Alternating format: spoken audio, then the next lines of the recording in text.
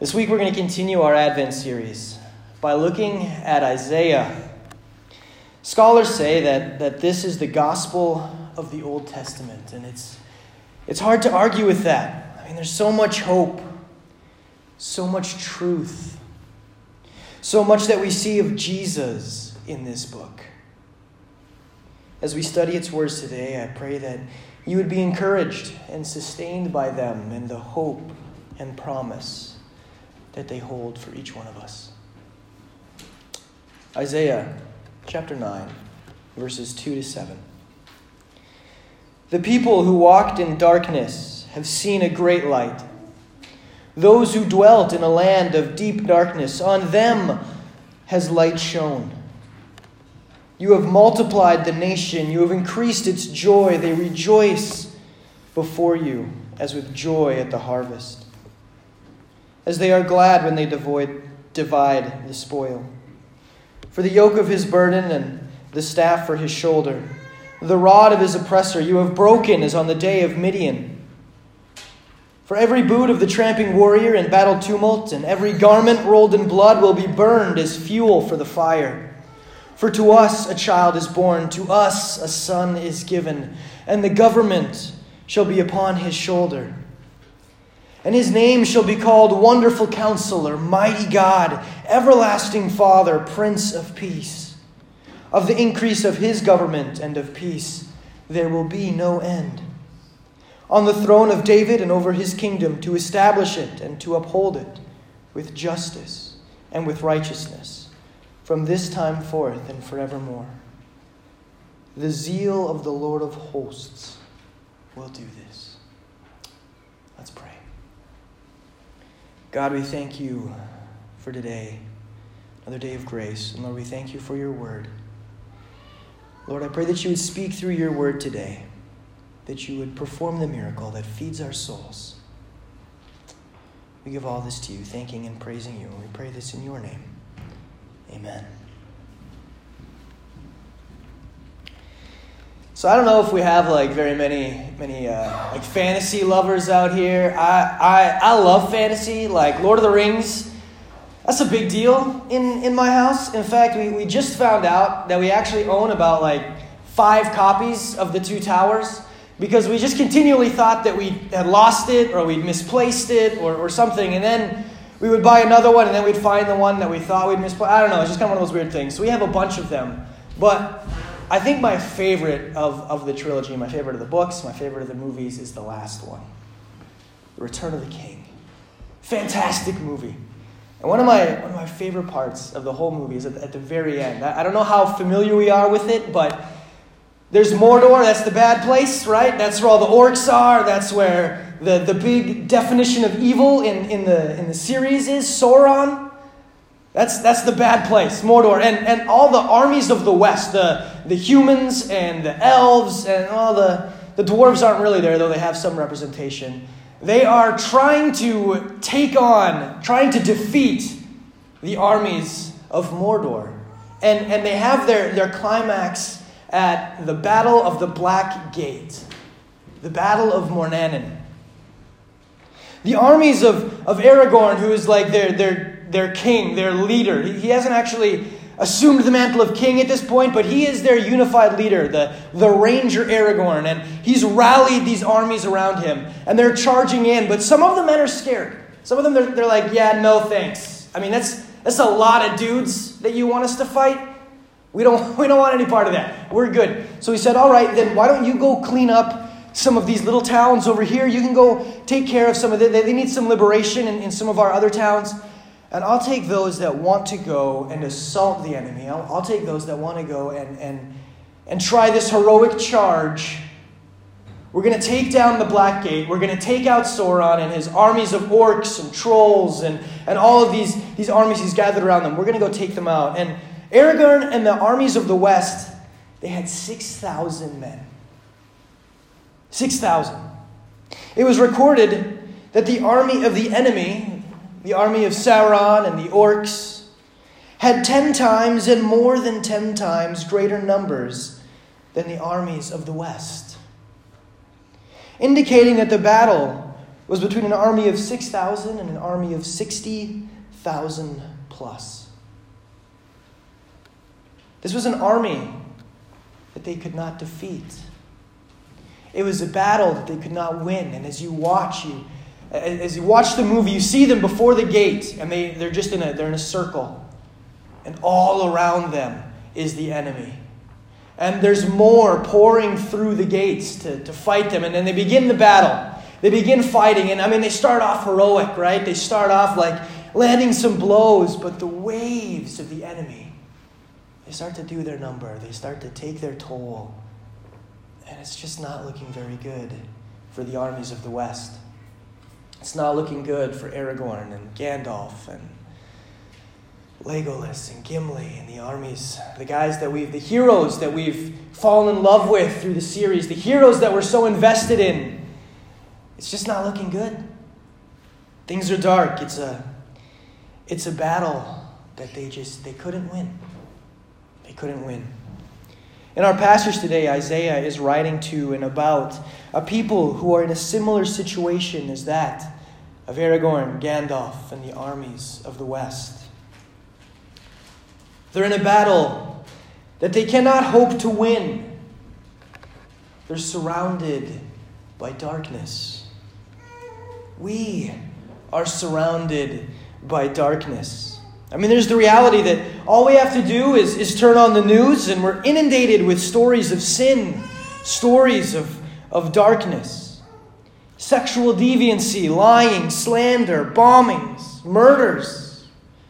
And the people doing these things are not just those that we might expect to do them, but also our political, social, and religious leaders.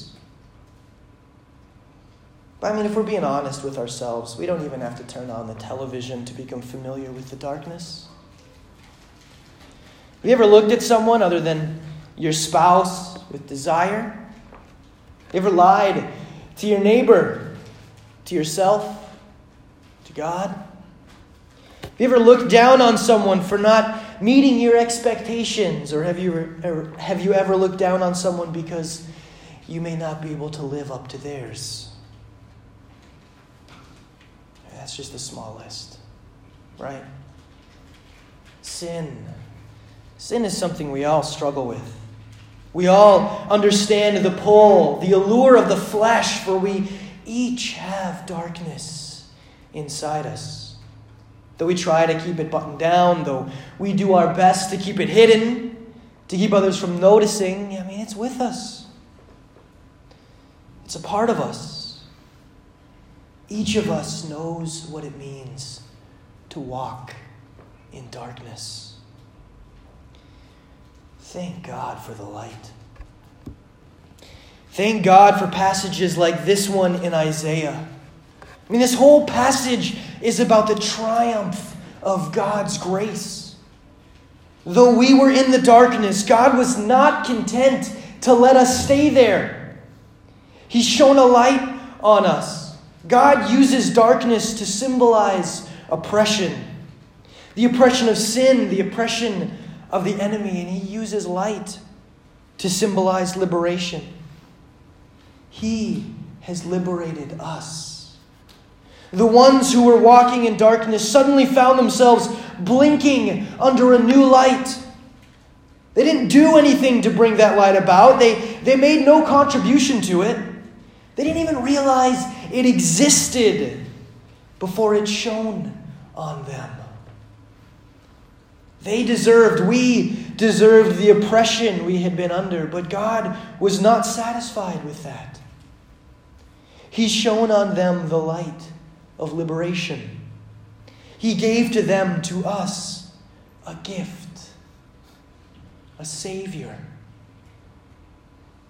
The light is not the only example of liberation from oppression that this passage gives us. In fact, it gets a little more detailed in verse 4. Our text reads, "You have broken as on the day of Midian." You have broken as on the day of Midian. It's lacing out like the staff of the oppressor. These are things that are going to be broken as they were on the day of Midian. And this is a reference to the freedom fighter Gideon. I don't know how familiar we are with Gideon or a bunch of the judges, some of the judges, but Gideon was a judge in the Old Testament, a time before kings, a time when Israel was crying out for a king, and God was like, I should be good enough for you. You don't need a king. Just follow what I'm asking you to do. And instead, what they continue to do is stray. They continue to ignore God. They continue to say, we're going to do what these guys are doing. We're just going to go this way. And so God would send a judge. And in the case of Gideon, he was a coward, really. I mean, if we're being honest, he's kind of a coward. He was hiding. When God came to him and said, I'm going to use you, he was like hiding under a tree because he was scared of the people of Midian. They were oppressors. They'd come riding in on their horses and they just take whatever crops they want. They come into your house and they take your food. They were physically oppressing the people of Israel. And the people of Israel were scared, man. They were scared. And they had turned to other gods. They turned and they were specifically worshiping Asherah at this point in time. And one of the first things that God tells Gideon to do is to go and tear down the Asherah pole. Tear down the symbol of this other god and then be used. And so how does he use Gideon? I mean, again, Gideon, it takes some convincing. But he's like, all right, we're going to go face this massive army of Midians. They're totally overwhelming us. We're going to go face them.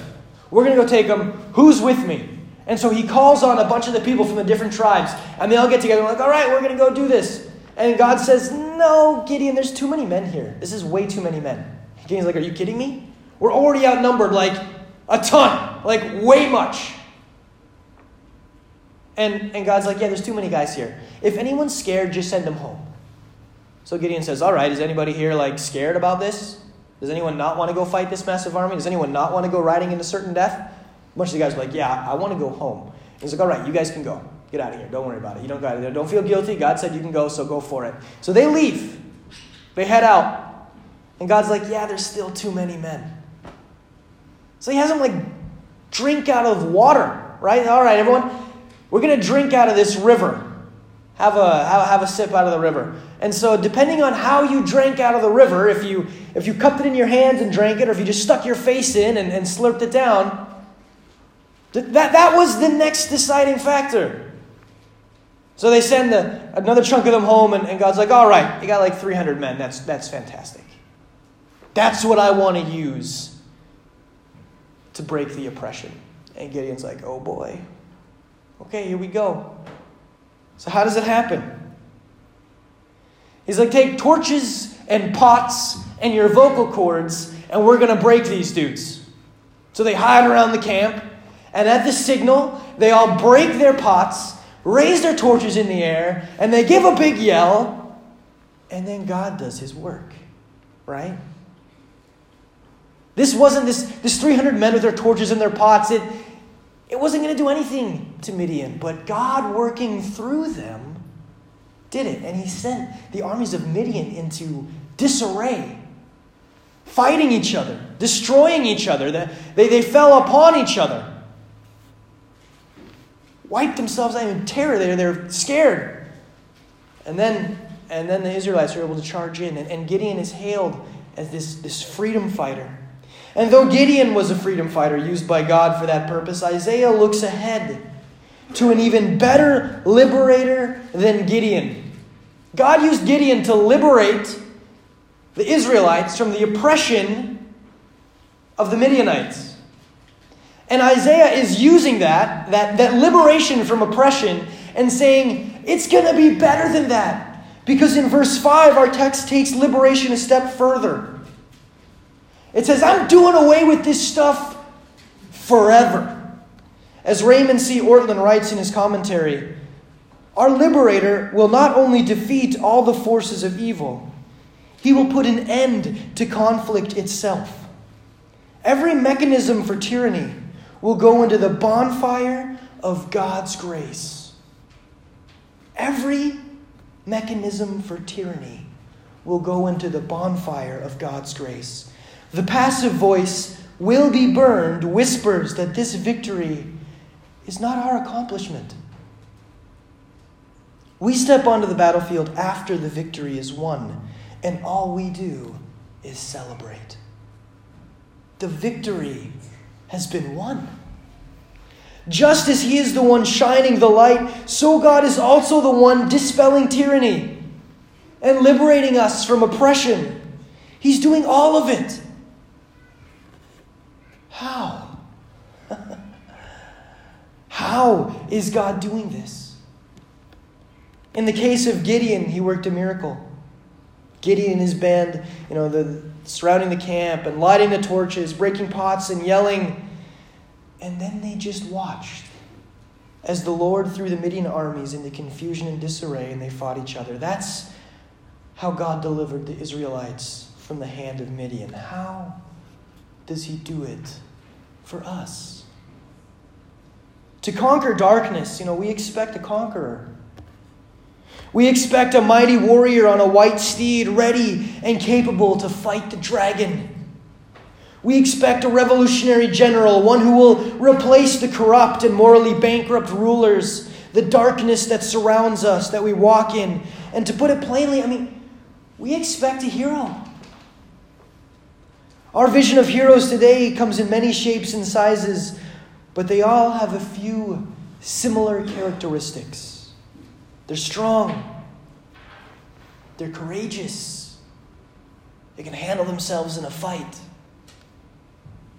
What is our hero, the one who will liberate us from darkness? What does he look like? What does our passage say? For to us a child is born. To us a son is given. And the government shall be upon his shoulder, and his name shall be called Wonderful Counselor, Mighty God, Everlasting Father, Prince of Peace.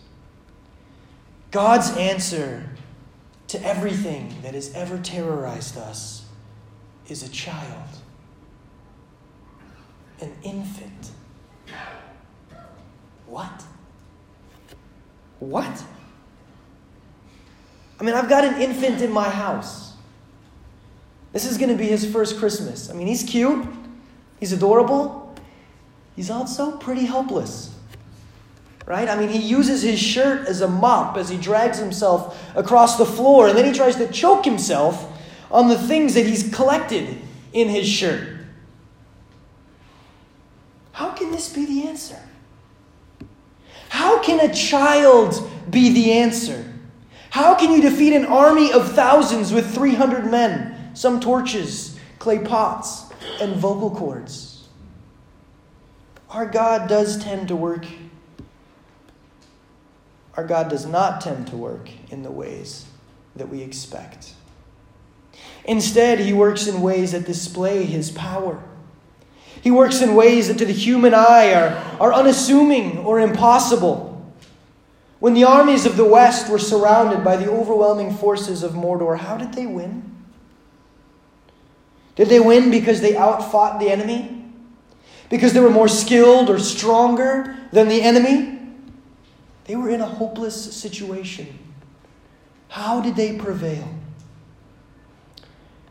An unassuming little creature called a hobbit entered Mount Doom and destroyed the Ring of Power. Hobbits are not big, tall, or even very strong. They enjoy food, gardening, and pride themselves on not having any adventures. Of all the sentient races on the face of Middle-earth, the last creature you would expect to put an end to the fight between good and evil is a hobbit. But when the ring passes from Frodo and into the fires of Mount Doom, the fires which created it and the only fires that could destroy it, evil is conquered. The enemy that is confronting the armies of men and elves is thrown into chaos, into disarray. Much like the armies of Midian, they go crazy, and they're easily conquered. It was not Aragorn, the hero we hope for, but Frodo, the hero we need, that entered the battle and saved the day. For to us a child is born. To us a son is given. God's answer to the bullies swaggering through our hearts, minds, and our own history, plus, the history of the world, is not to become a bigger bully. His answer is a child, an infant. His answer is Jesus. Maybe not initially the hero that we hoped for, but absolutely the hero that we need. Our verses tell us that he has established a new government, a new kingdom, and that it is something that he is supporting, that he is causing to exist. It's part of his victory.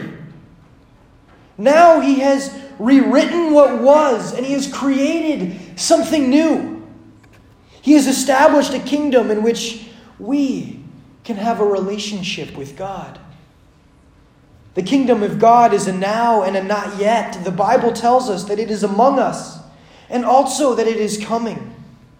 As John Piper puts it, the kingdom of God is God's reign, his sovereign action in the world to redeem and deliver a people, and then at a future time finish it and renew his people and the universe completely. This is a kingdom established by God. And it is a kingdom that will increase, a kingdom that will have no end. This empire of grace will forever expand.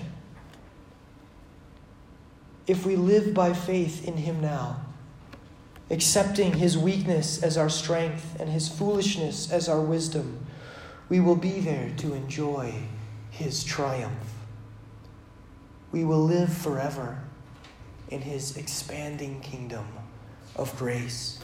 Man, that sounds good, doesn't it? Doesn't that just sound awesome? How could we not want to be a part of that? How could we not want to tell the world about this kingdom, that all might be part of it, that all might be citizens of the kingdom of God? It's wonderful. It's amazing. But sometimes life is hard. How does that work? How is this kingdom so awesome and so great?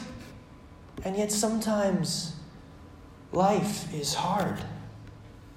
Living in the kingdom, resting in the promise of the child of Jesus, does not mean that life will be without trial and pain. It means that God is with us through the trial and the pain. Richard Williams, a young surgeon and Methodist lay preacher, and Anglican minister Alan Gardiner, went as missionaries to Tierra del Fuego. In 1851, their ship was forced to winter in a cold and bitter bay, and the supply vessel never arrived. So they had a ship that was supposed to bring them supplies. It just never showed up. Everyone on board their ship died of cold and starvation. And even as they were suffering on Good Friday, April 18th, 1851, Williams wrote in his journal, "Poor and weak though we are, our abode is a very Bethel." Bethel means house of God. Beth is the word for house in ancient Hebrew, and El is the word for God. It's short for Elohim. So Bethel, house of God. Our abode is a very house of God to our souls. And God, we feel and know, is here. And then on Wednesday, May 7th, he wrote, "Should anything prevent my ever adding to this, let all my beloved ones at home rest assured that I was happy beyond description when I wrote these lines, and would not have changed situations with any man living." This guy is freezing and starving to death in an unnamed bay in the 1850s on his way to be a missionary. He's not going to make it. He knows he's not going to make it, but because of God, because of his relationship, because of the words, because of the promise that we have in Scripture, that ship has become a very Bethel to his soul. When your supply ship does not arrive, God can make your crisis a very Bethel to your soul, a very house of God, as you find by faith that He is with you. Rest in Christ. Rest in His unassuming entrance into this world, and rest in the victory that He brought with Him. What a joy we have in Jesus. What a sense of belonging and peace that He has given us as citizens of His kingdom. And rest in Him as we look forward to the kingdom to come. May God give you joy this holiday season and for all seasons as you rest in Him. Amen.